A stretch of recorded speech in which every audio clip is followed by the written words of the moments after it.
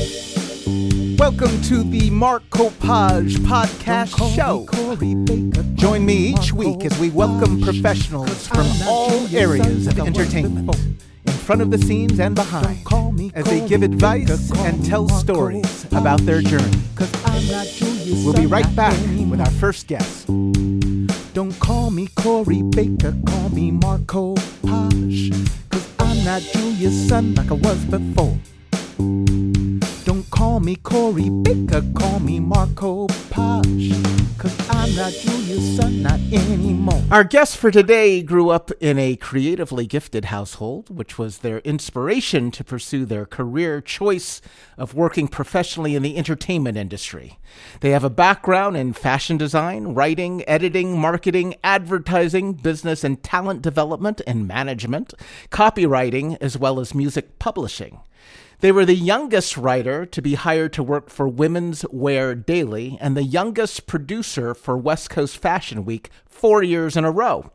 Some of the artists they have worked closely with over the years are Supertramp, Carole King, Barbra Streisand, Whitney Houston, Aretha Franklin, Gladys Knight and the Pips, Michael Jackson, Earth, Wind and Fire, Smokey Robinson, Lionel Richie, Janet Jackson, Justin Timberlake, Mariah Carey, Jay-Z, Usher, and Quincy Jones, just to name a small handful.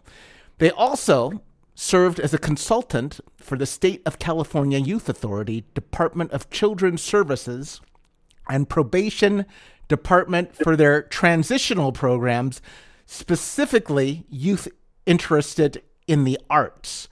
They have successfully transitioned over 100 young men back into society in business and entertainment intern programs. Along with their business partner, they currently run an entertainment consulting business, a financial consultant entity, and Imagine Me, an educational model that they are most proud of. And if this were not enough, they are also a gourmet chef. Aileen Randolph, welcome to the show. Aileen Randolph. I love you, Mark. No, anybody says Aileen only because that's how it's spelled, but actually AI is the vowel sound for Asian community. Named after my Chinese grandmother. So. Well, what did I get wrong there? I heard you about to interject. And Aileen Randolph. Aileen Randolph. Okay, so that's the thing I got wrong. Okay. And correct me if I get anything else wrong, because you were kind enough to send me some things, but I also snooped around on the internet and picked up different stuff too. And the internet is not always accurate, so if I start on something that's not really accurate, let me know. Let me get... Things have changed so much. Say that again?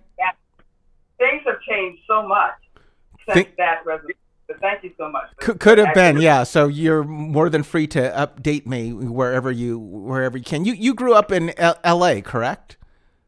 Yes, I was born in Dallas, Texas, and then my father took the whole family here to L.A.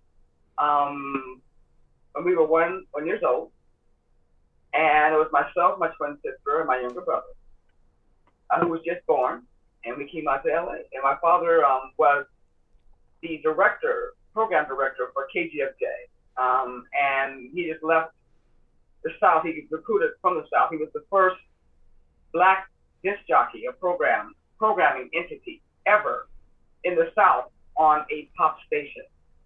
And because of that, Arnie Shore from KGFJ, a wonderful young Jewish guy, he still wanted to keep that radio station really prominent in the urban and black community at that time in the 50s. So he recruited my dad, and my dad came out here, and my father was also, more than being in programming, he really loved community activism. So when he came out here, he got involved with everything from really merging a community of just great music. It had nothing to do with genre, just a true enthusiasm and love for great music. And of course, back in that day, that was it. Our first babysitter was Jackie Shannon, who did, What the World Needs Now, Love, Sweet Love. and put a little love in your heart. That was my first babysitter. It's kind of funny. One of the Staples Centers were one of my first babysitters. I can't remember which one, but I found a note that my father wrote because he wrote little notes, and he talked about how one of them. But go ahead. And so that was how we first came out here. So I was raised in Los Angeles. However, I was born in Dallas, Texas. And you guys were kind of, because there was a lot of criticism. There was a show that I was on many, many, many years ago. And, it was kind of touted as being, one of the first shows to represent a African-American female in a non-stereotypical role. But part of the criticism was, the woman not having a father in the family, although it was for, no admirable reasons. I mean, the father died in Vietnam serving his country. But you guys were kind of like the first Cosme kind of family. And maybe that's why part of the criticism was because you guys at this time that was before Julia were kind of like a Cosme. I mean, you were kind of upper in middle class, if not more. I mean, maybe more, but you were a prominent black family, and part of the criticism was not showing a complete kind of family, like the Cosby Show. But you guys were kind of that, and we were called the Black Brady Bunch. My father's side of the family is crazy rich, crazy because of the Cherokee Indian money and Irish. We're 40% Irish. And the money they got was the merging of our family back in the day, without getting into too much detail, with the Cherokee Indian tribe. On my mother's side of the family, they're Puerto Rican, they're Haitian, and they're Black Creek and Sioux Indian and Chinese. So my grandfather on my mother's side, my grandfather's Puerto Rican Haitian. My grandmother's Chinese and Black Creek and Sioux Indian. On my father's side of the family, they're Cherokee and Irish. So it's a really bizarre mix of people in my family. But because of that, we were raised a certain kind of way. But my father hated that. He was the first Black ROTC. He was the first Black president at Oklahoma University, president of the debate club. He was the first Black to do so many things, and it made him really uncomfortable. So he wanted to go to Morehouse for a while, and he met Martin Luther King Jr. And Martin Luther King Jr. was his big brother. The big brothers back in the day, they kind of like, usher you in. And so Martin Luther King helped indoctrinate my father into campus life. At that point, my father, he was supposed to go to school to be a medical doctor. Instead, he wanted to be more involved with community activism. So at that point, everything changed. We were raised knowing there was a crap load of money in our family. However, my father did not spoil us. He would not put us in private school. He did not allow us. Even my great aunt was the chairman of Lynx. And my second cousin was the president of Jack and Jill. He would not let us join at all. He said, "You are not better than anybody else. So I'm not going to separate you from anyone. I'll put you in the best public schools. You will not go to private school." So yes, we knew we had money in our family. We were not raised that way. My father refused. He appreciated education. He appreciated hard work. And we loved music because that's what he brought around our house every day. Every day we had everybody at our house that was either an artist or involved some way in the recording industry, or somehow in an industry that really, how to put it, encouraged our community to be better at being ourselves. Because we are fabulous. And he wanted all of us to know that. And so we were always around people who were the best, or at least aspiring to be the best at what they did. And by best, I don't mean just trying to, outshine somebody else, but by best, I mean how they interacted with everyone else, how they made everything they did about not just themselves, but the people that were around. That was my father. Well, it seems like your father was very democratic. instead of putting you in the best private schools, he wanted the best private schools to be available to everyone. It seems like. About private schools, he went to boarding schools all his life. Yeah. He refused.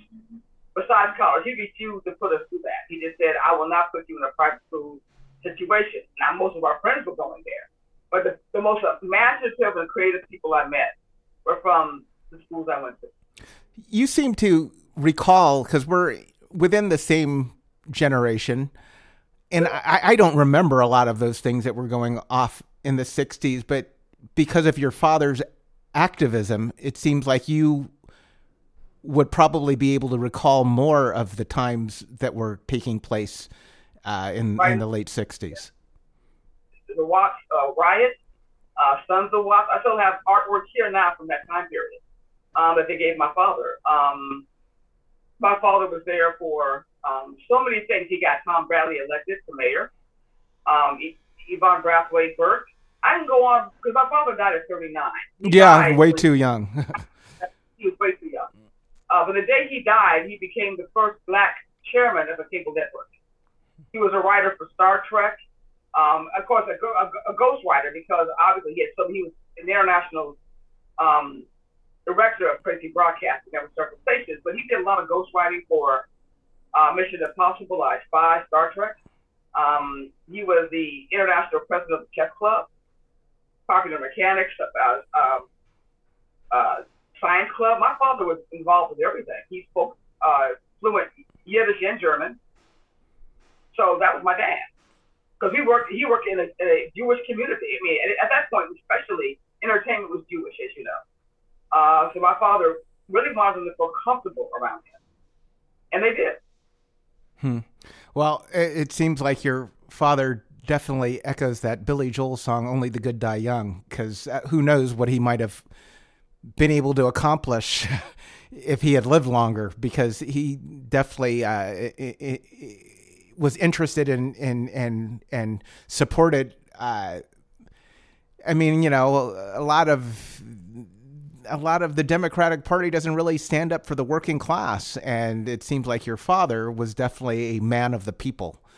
He was really interested in everyone having a fair shake in this world. But doesn't have too many clothes. And sometimes you can be laughed about it. It's like, Dad, get over yourself. But he grew up so rich that he even wouldn't let us have great furniture. We had the worst furniture of anybody and all our friends. We were like, Daddy, we don't have to live like this. My father was so cute. He's like, no, we have just enough furniture, enough things, just to make sure we have what we need. He was almost embarrassed of how we grew up, which I don't want to, obviously harp on. But what it did do for us is keep us balanced, because I still love great things. At the same time, the things I do have a purpose for me. I don't believe in extravagance at all. Even though I love great things, I love to eat. My father, one thing he did, he loved to eat well. And he loved to dress well. Those are two things. And I mean, dress well, I mean, just beautiful, mohair, the beautiful, just leather and suede shoes, my father dressed so classic that's something I remember wholeheartedly. And we always had the most amazing food in the house.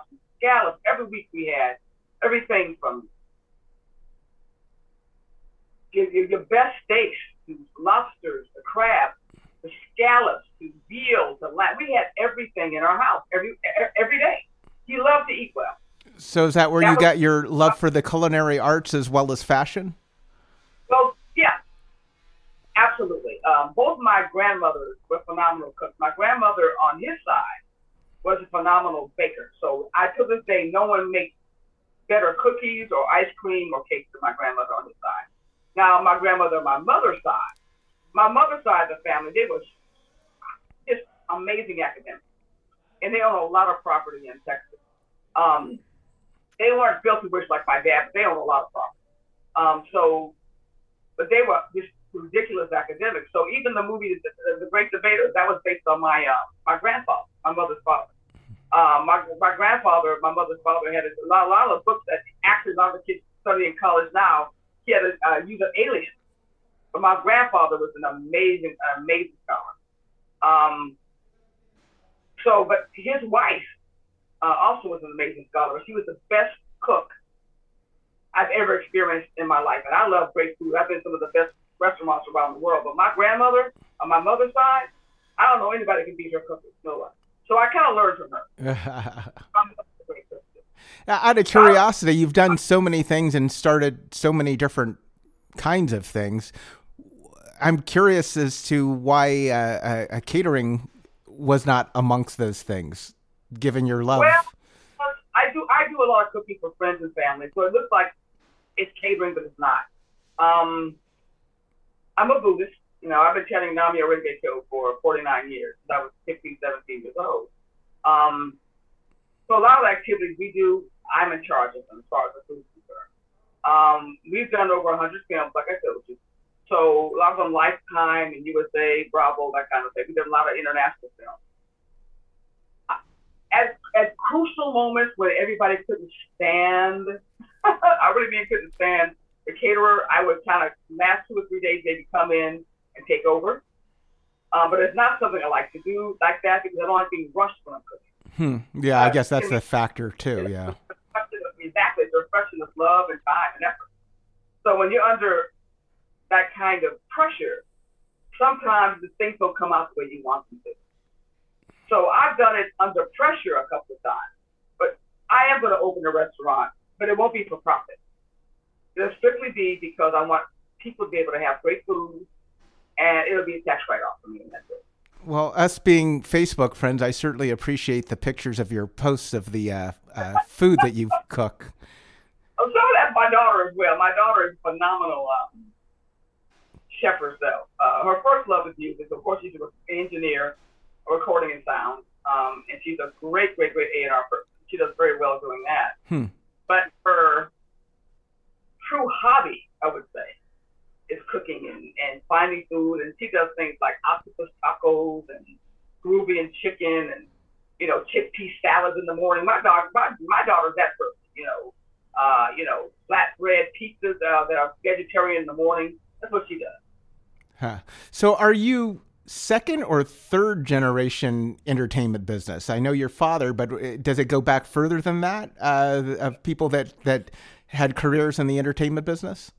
No, we're second generation. My father's side of the family, they had a lot of money, but also they were exquisite businessmen. So they owned a lot of property here and in Europe, and so it was a whole different kind of thing. They were doctors, business and attorneys, that kind of thing. Because scholastics was something that was really impressed upon you too, growing up. I mean, my uncle is Ralph Ellison, the one who wrote The Invisible Man. My uncle, my father's brother. So they were creative and they were business people, but they had money, so they were able to explore the things that they really loved doing. Yeah, it's just kind of interesting that it took Julia to show a non-stereotypical black family when way before then there were, I just kind of wonder why it took so long when were so many.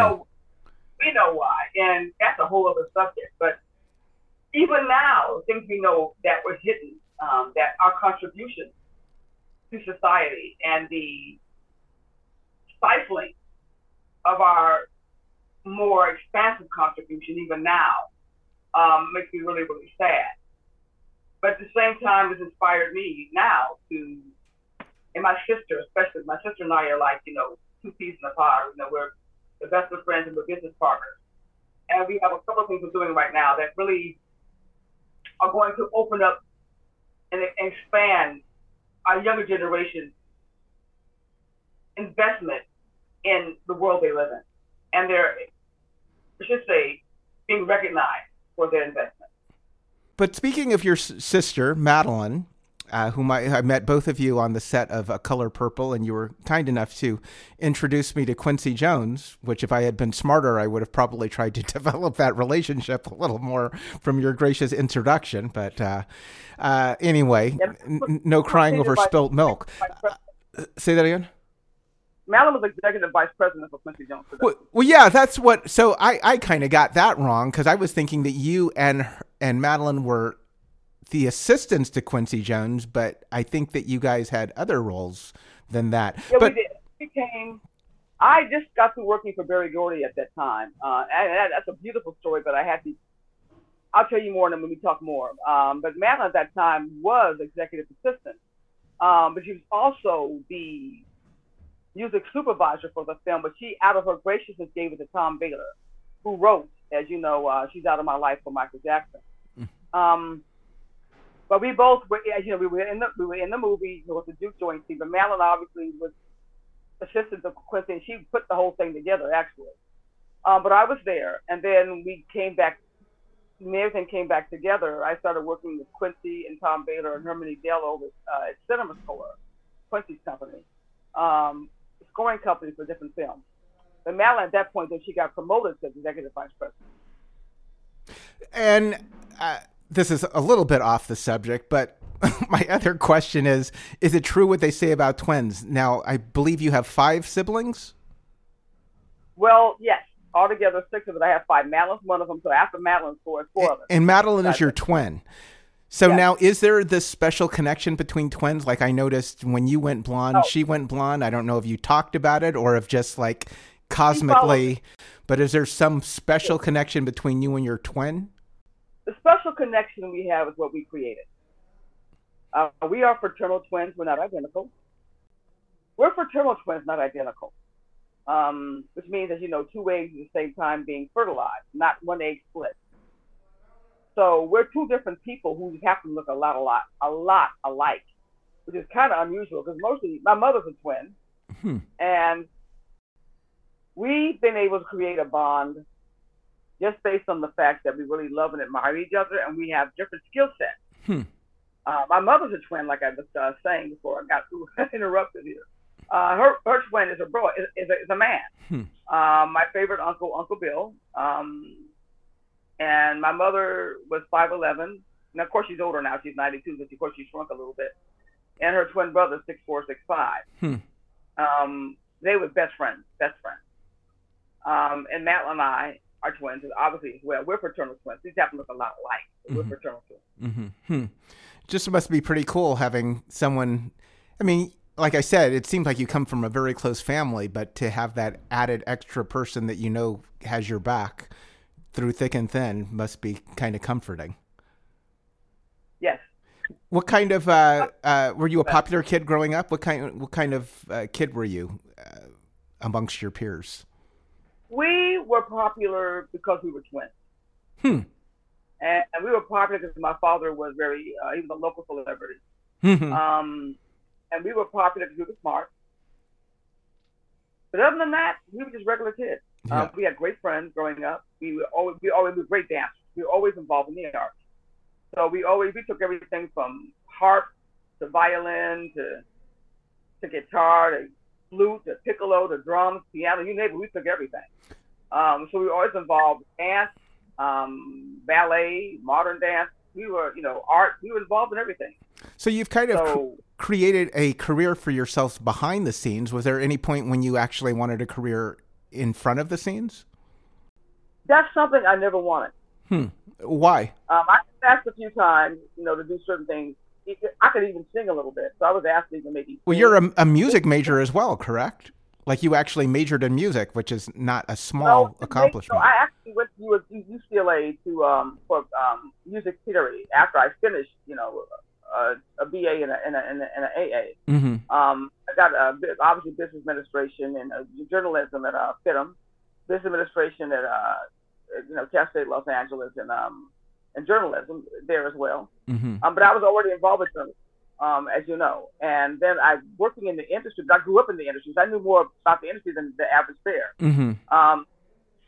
So at that point, being in publishing, and of course I had already had quite a bit of experience in music. I wanted to understand music theory more because we had to with our songwriters and producers, and I wanted to make sense, and I wanted, out of respect for their talent, be able to have a tete-a-tete sort of conversation, that was conversation.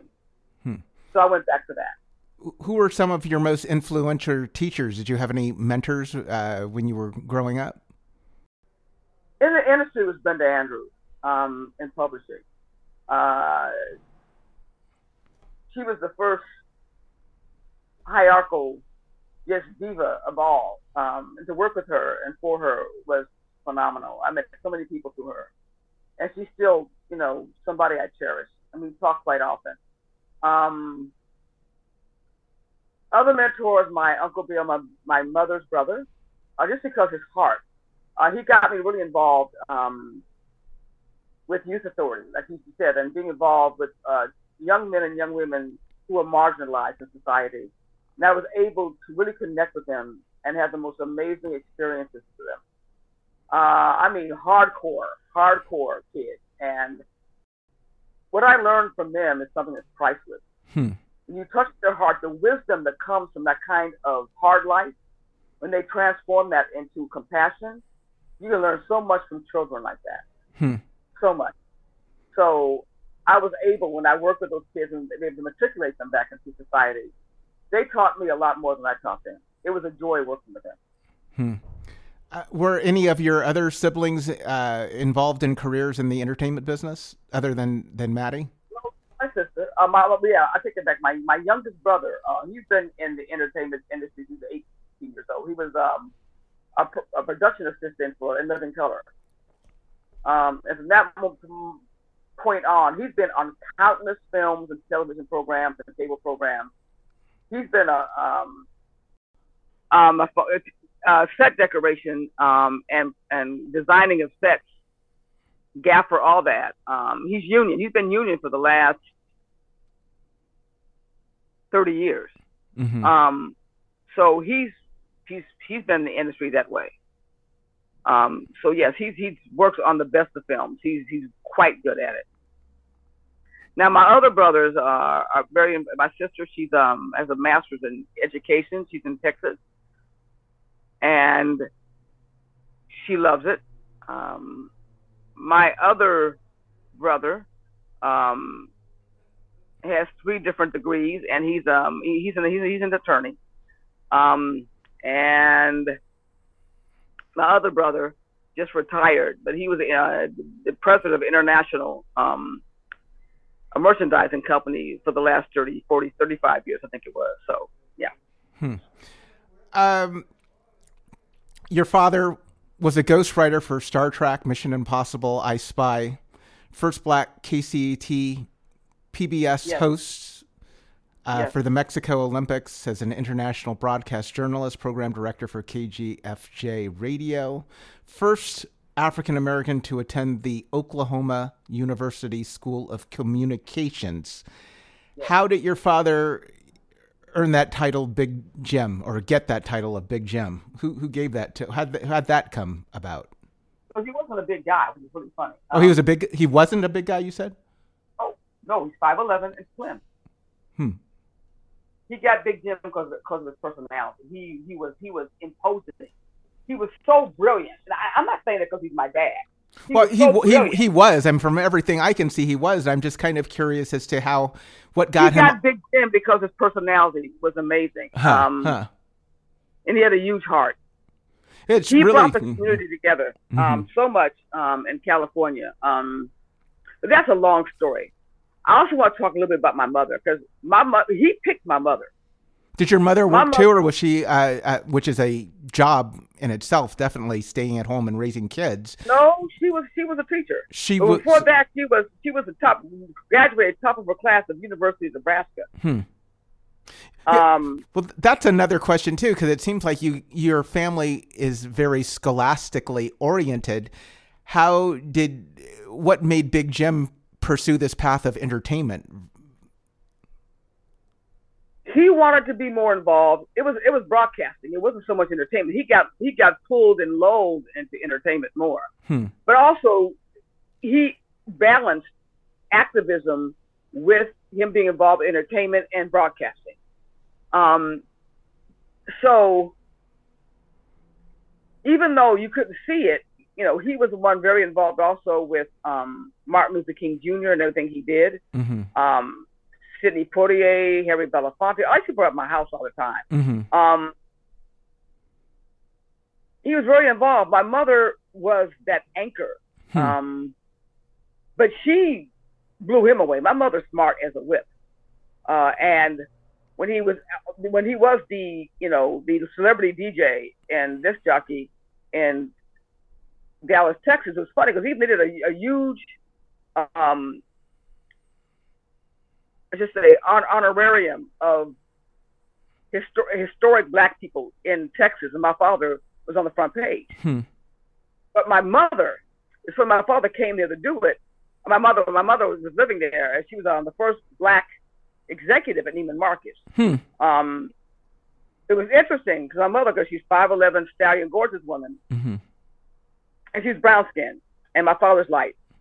And it was funny because obviously it comes from a place where my father's like, this is maybe they want to edit this. He's like, I'm tired of red bones. I want to meet somebody of color, really, a rich colored brown skinned woman. And so when he came, he was a celebrity in Dallas, and he was asking everybody around there. He goes, gee, I'd like to meet some people here. I'd like to meet maybe a nice young lady, because back then is how they talk. Is there anybody here I should meet? And everybody said, you've got to meet Lillian Rogers, which is my mother, her maiden name. She is the cream of the crop in the city. In Mississippi, you said? It was like, huh? You said Mississippi? No, Texas. Texas. They said my mother was the cream of the crop in the city. And so my father was like, well, how do I meet her? And they said, well, you have to go through her parents, because her father doesn't play, And she has 3 older brothers, and all my uncles were 6'4", 6'5", and very, very intellectually, and athletically, developed. I should put it that way. And it was funny because my father was a little bit intimidated because I would like to meet her, and all he kept hearing about was about my mother and what a gracious and amazing woman she was, and she was single. So my father went out of his way to try to find her and meet her.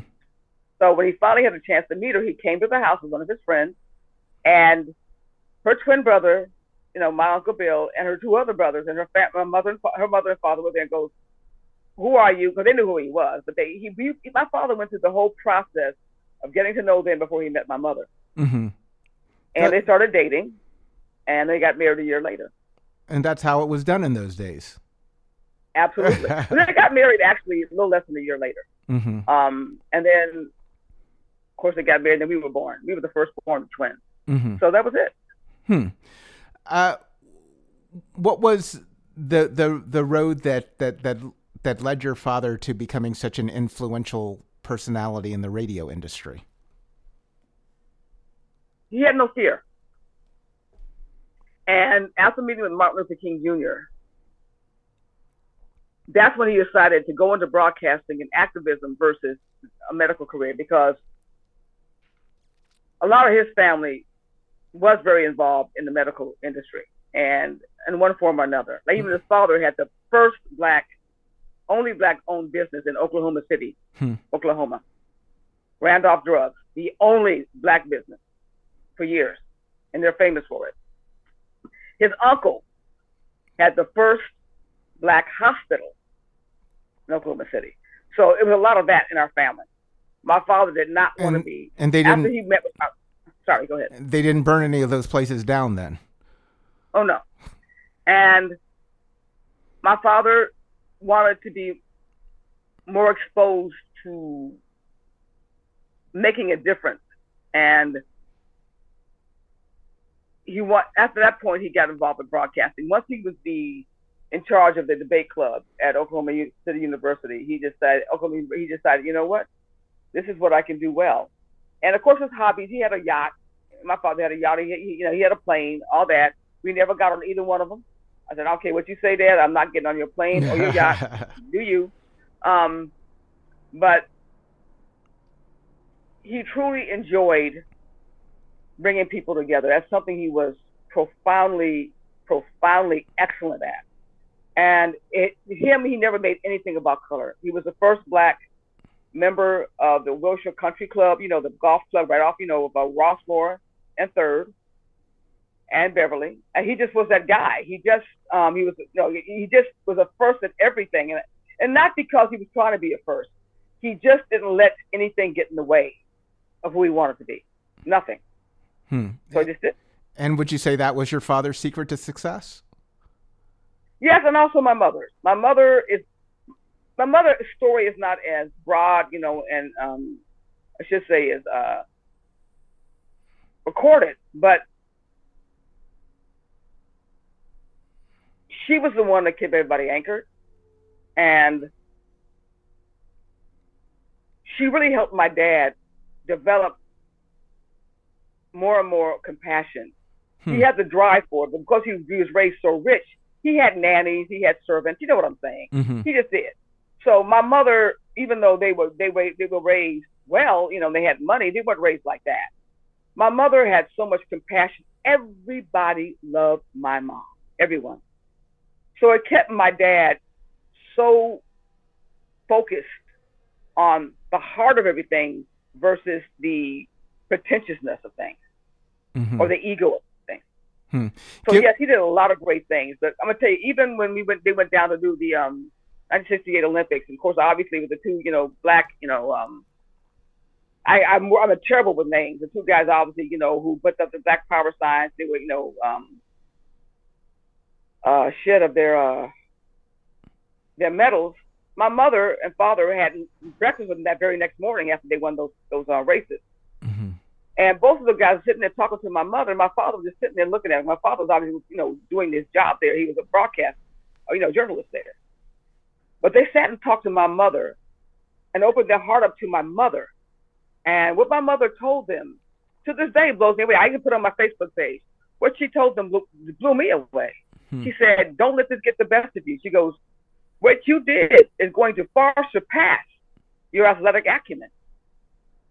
You're going down in history as standing up for something so more important." And they had a lot more effect.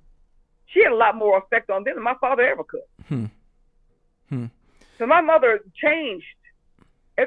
She was teacher of the year nationally 2 years in a row. I can go on. My mother's pretty amazing.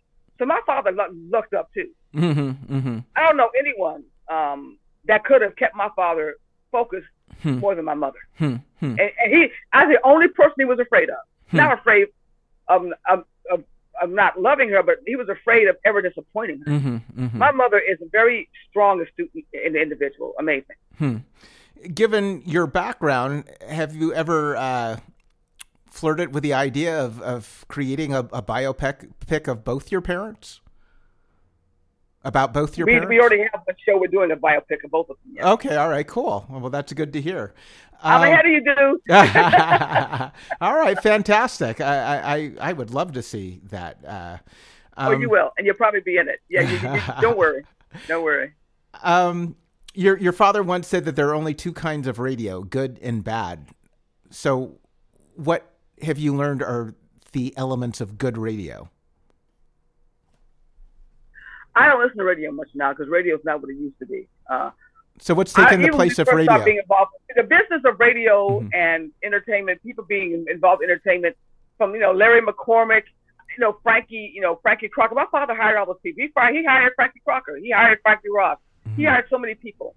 Walt Baby Love, to Cliff. I can go all these guys from way back in the day who still worship my dad. And of course, we lost Cliff Winston, quite a few years ago. But what my father learned about radio back in the day was the business of educating the masses. So you had to stay educated. People went to work, my father went to work every day, and everyone was in suits and ties. They spoke the Queen's English. They had degrees. It wasn't something you could show up and, "Yo, man, what's up?" And that was not radio back in the day. You had to be an educated individual to be in radio or broadcast. It was an honor to be in broadcast. You had to enunciate. We would answer the phone when people call our house. We got the phone. "Hello, Randolph residents. To whom am I speaking?" I was 4 and 5 years old answering a phone like that.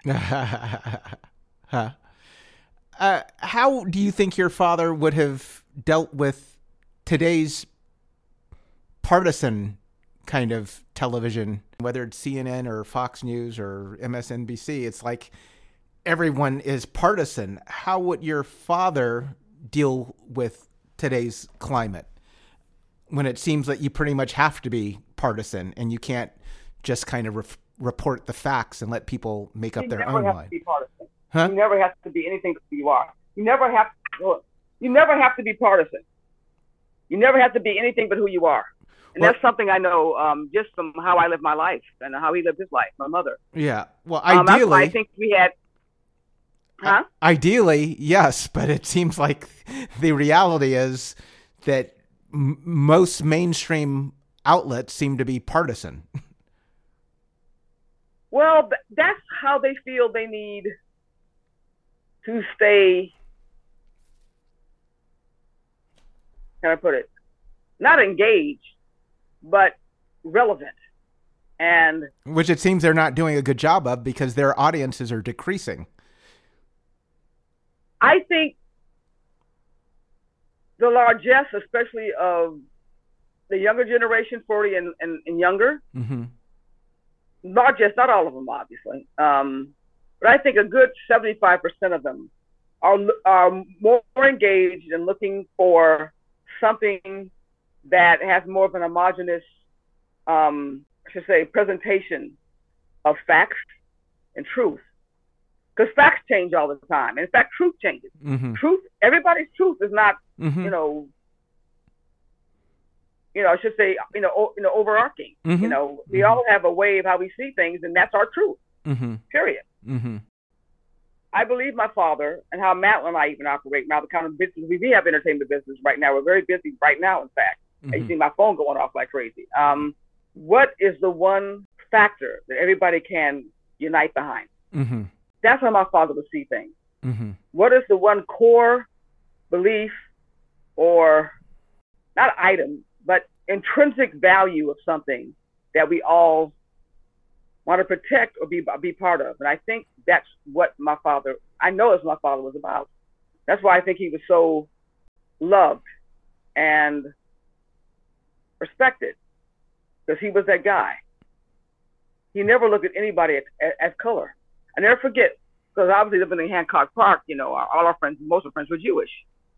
And one of our best friends, her name was I shouldn't say name, but anyway, she really loved us. And what happened was, her father and her mother both were direct exiles from Auschwitz. And they had, the numbers on their forearms, everything. Mm-hmm. And they weren't really interested in their daughter having, two black girls as their best friends. And at that time, I didn't know what that looked like. I didn't know anything about prejudice. Mm-hmm. All my friends have been Jewish for so many years, or Asian, or mixed, whatever. My father, knowing how much he meant to us, said, she lived right down the street from us. And he goes, okay, you know what? I'm going to walk you guys down there. And we'll see, I'm going to meet their parents and see what happens. And so he walked down there, and the father was out there watering his yard, and he spoke very broken English. But again, he was straight from, Auschwitz and that part of Europe. And my father started speaking fluent Hebrew and Yiddish to him. And he turned around, and the look on her father's face, he just crumbled. And my father walked him. They hugged maybe 5 minutes. I'm not kidding. Mm-hmm. It was a bromance immediately. Mm-hmm. And from that moment on, we could do anything, anytime around their house. My father cared like that. Mm-hmm. He never made it about. He wasn't upset that their father was, possibly racist or prejudiced, because obviously, back those days, they didn't know. My father didn't know what they were telling the people in Europe about black people in America, Mm-hmm. But he went down there, and it didn't matter. And at that moment, he just crushed whatever bias was in his heart at that point, and helped him dissipate right there on the spot. It's really interesting how if you can just find one little piece of common ground, how that can change things, turn things around. Out of curiosity, did your mother ever remarry? Once. Yes. Yeah. Yeah. Okay. And it didn't work out very well, but he was a good guy. And I have to admit that we have some great people we're still in contact with. They're part of his family. Mm-hmm. He passed away, but she did remarry again, and it just didn't last. She did remarry again. Yeah. Yeah. Well, you know, as wonderful of a gentleman as the other person was, your father does seem pretty irreplaceable. Maverick's Flat. Can you talk to us a bit about Maverick's Flat, its significance, its owner, John Daniels? He was like a godfather to us. He was a business partner with my dad for a while in the 60s. And we went down there in the 60s a couple times with him, just during the day when they were doing work. My father, again, my father was the ambassador for LA, and an activist, you know, so he was truly embraced by everybody entertainment wise. He was the one person that brought everybody together in the community, black, white, Asian, whatever. He brought everybody together. That was my dad. And so a lot of stuff that John Daniels was doing, John was very evolved when it came to entertainment at that time. He did a lot of stuff actually in Europe. So my father helped him with a few things, and he remembered us. So when we went back there, when we were now 17 years old, graduated from high school, we were going down there for college night on Thursdays. And John Daniels came out, and he goes, "Are you Big Jim Randolph's kids?" And we said, "Yeah." He goes, "Come in." He goes, "You guys never have to wait in line. You never have to pay nothing." He goes, "Just come on in." So we had lifetime membership, and every time he came in, you know, he goes, he'd come down and check on us and give us a big hug. And my mother would call down and go, you know, "John, are the girls there?" He goes, "Yeah, they're fine, Lillian. Don't worry, I'm watching them." One of the few places one of the few after hours clubs that your dad would let you guys go to. My dad wasn't alive. It was my mother. Oh, it was your mother. Okay, so that's yes. My dad died when I was 14. Right. Well, I just turned 14 when he passed away. We were going to high school, and but my mother was still close to John Daniels, so he was an uncle to us. Mm-hmm. So we would go down there, and he would just take care of us. So that's what happened. And a lot of prominent people, politicians, doctors, lawyers. Well, initially, Maverick's Flat was a place everybody from Marlon Brando, you know, to I space it. I'm so bad with names. I'm getting older. Hey, one was married to not Mia Farrow. What's her name? Anyway, it's not important. But it was actually a white club. All your top white at Eastwood, all of them were down there at Maverick's Flat.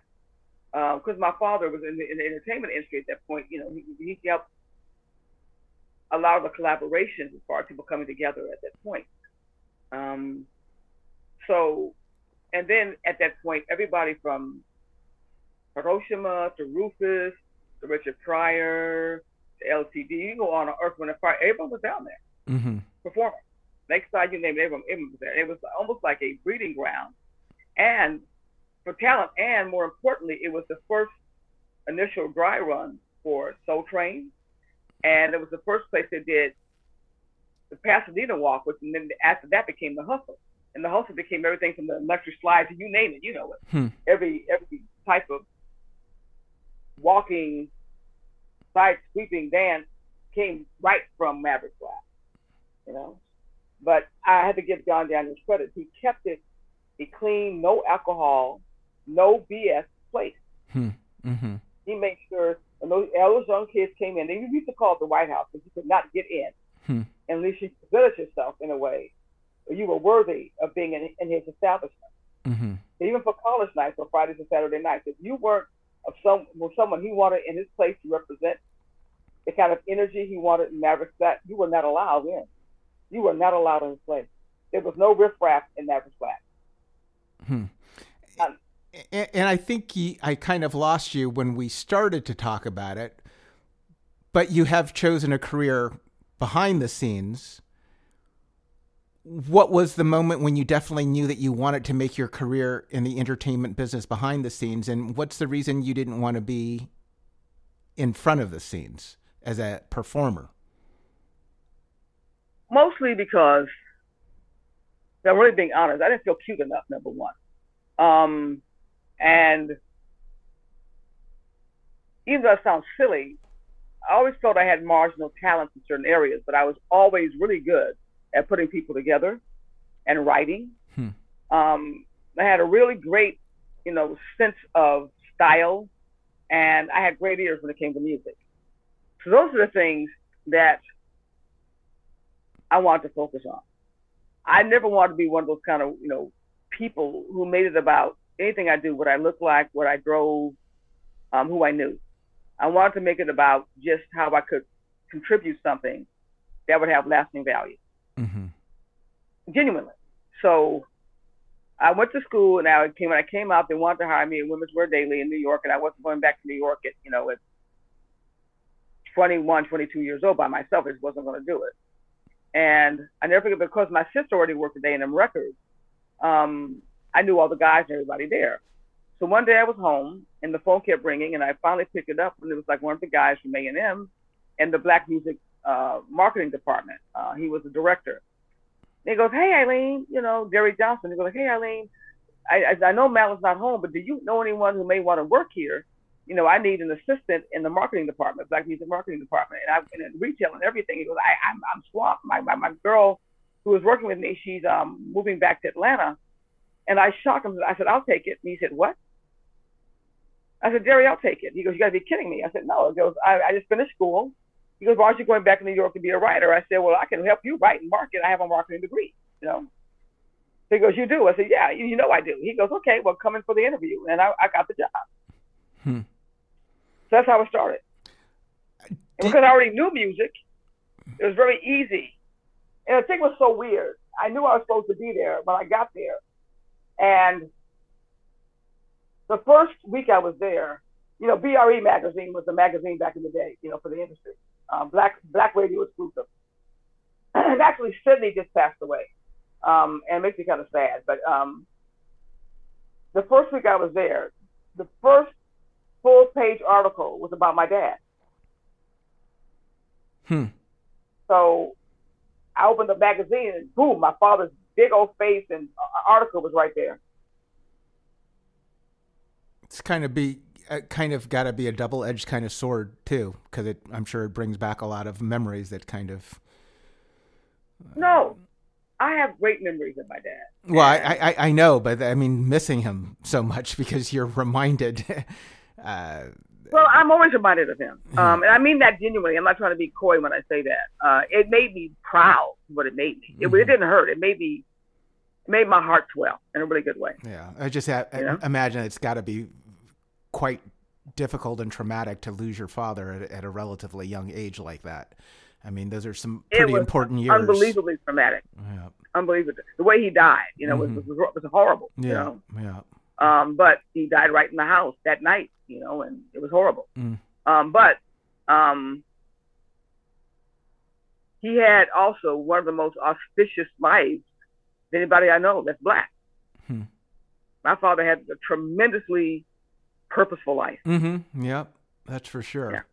Did everything kind of fall in place, kind of like the story you just described, or did you have obstacles to overcome in your journey of being a music business professional? Well, it's not just music. We got involved with film, television. The way I got involved in music comes from a place of genuine respect and a real intense desire to learn more and contribute from an ancillary position to people who had inherent amazing natural talent, I never wanted to be that person who made it about what I think. I always want to make it about what touched me. And if I could share that with someone and help them develop their career, then I knew I was doing something right. And because I really grew up in this industry, one of the best, from Nat King Cole to Harry Belafonte to everybody from Motown, to the East Memphis catalog down in Memphis and Nashville, to all the rock and roll, the Beatles. We grew up, Rolling Stones, grew up with all of them. My sister and I have just an immense palate for music.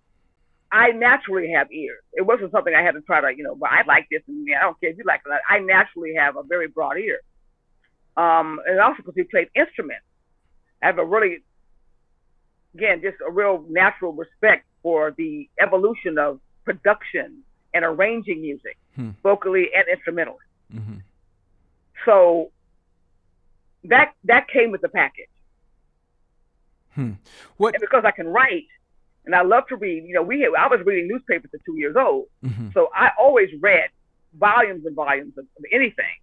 So I love to put stories together behind music and the people we were working with, as far as bios and marketing materials and things of that nature. Well, thank goodness we have people like you, because it seems a lot of people need to be told what to like and what is good. What makes you continue at a point in your life where a lot of people are, I don't want to use the word retired, but just kind of doing whatever they want to do? As you see now, I'm a very youthful 66, very youthful. But what makes you keep going? I mean, you don't have to work, I'm assuming. You're doing it because you want to, but you're saying that you're as busy now as any time in your life. What makes you want to put in those hours towards this? Because I want to see this. Well, I do the work I do is paced as well. It may not look like it, but it's paced. I'm not going to do anything to hurt myself. Mm-hmm. And more importantly, Matt, my sister, we do want to see this industry get back to a place where it respects talent, not the behemoth behind it. It has really been usurped by big business for the wrong reasons. Mm-hmm.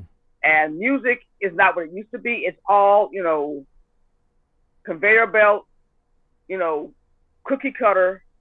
How can we make money from it?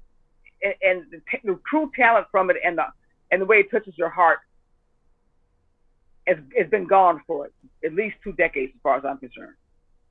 So we're working with artists right now, and even film and television, things we've written.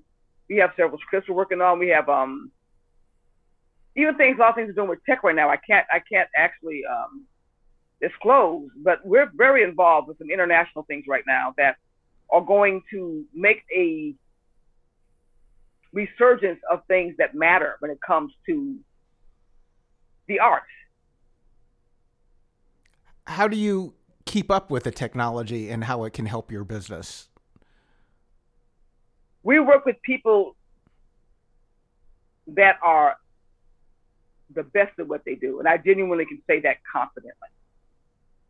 They are actually the creators of things. They're at the genesis and constantly creating things, and have the respect worldwide of people who are doing the same thing, but for the right reason. By right, I mean things that are going to truly benefit the masses, not just make money for a select few. And where do you find these people, or where do they find you? I believe you attract where you're at. And so I keep my energy up. I keep my focus based on how I can possibly always, every day, that's why I'm a Buddhist, keep myself constantly learning, humble, appreciative, and seeking to be better and always want to learn something more. Mm-hmm. Can you tell us something about your relationship with Clarence Avant? I don't want to get too much detail right now with that. We could skip that. How about you might have mentioned her because you kind of. I will say this: phenomenal man.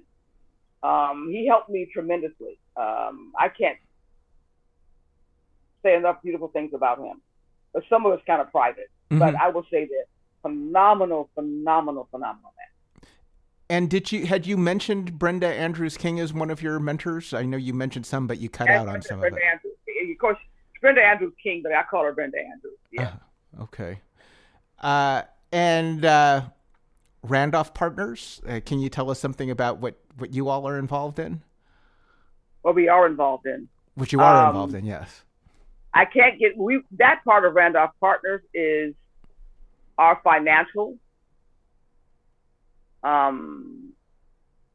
business that we do, and that's highly, highly confidential. But financial partners, the Randolph partners is part of us.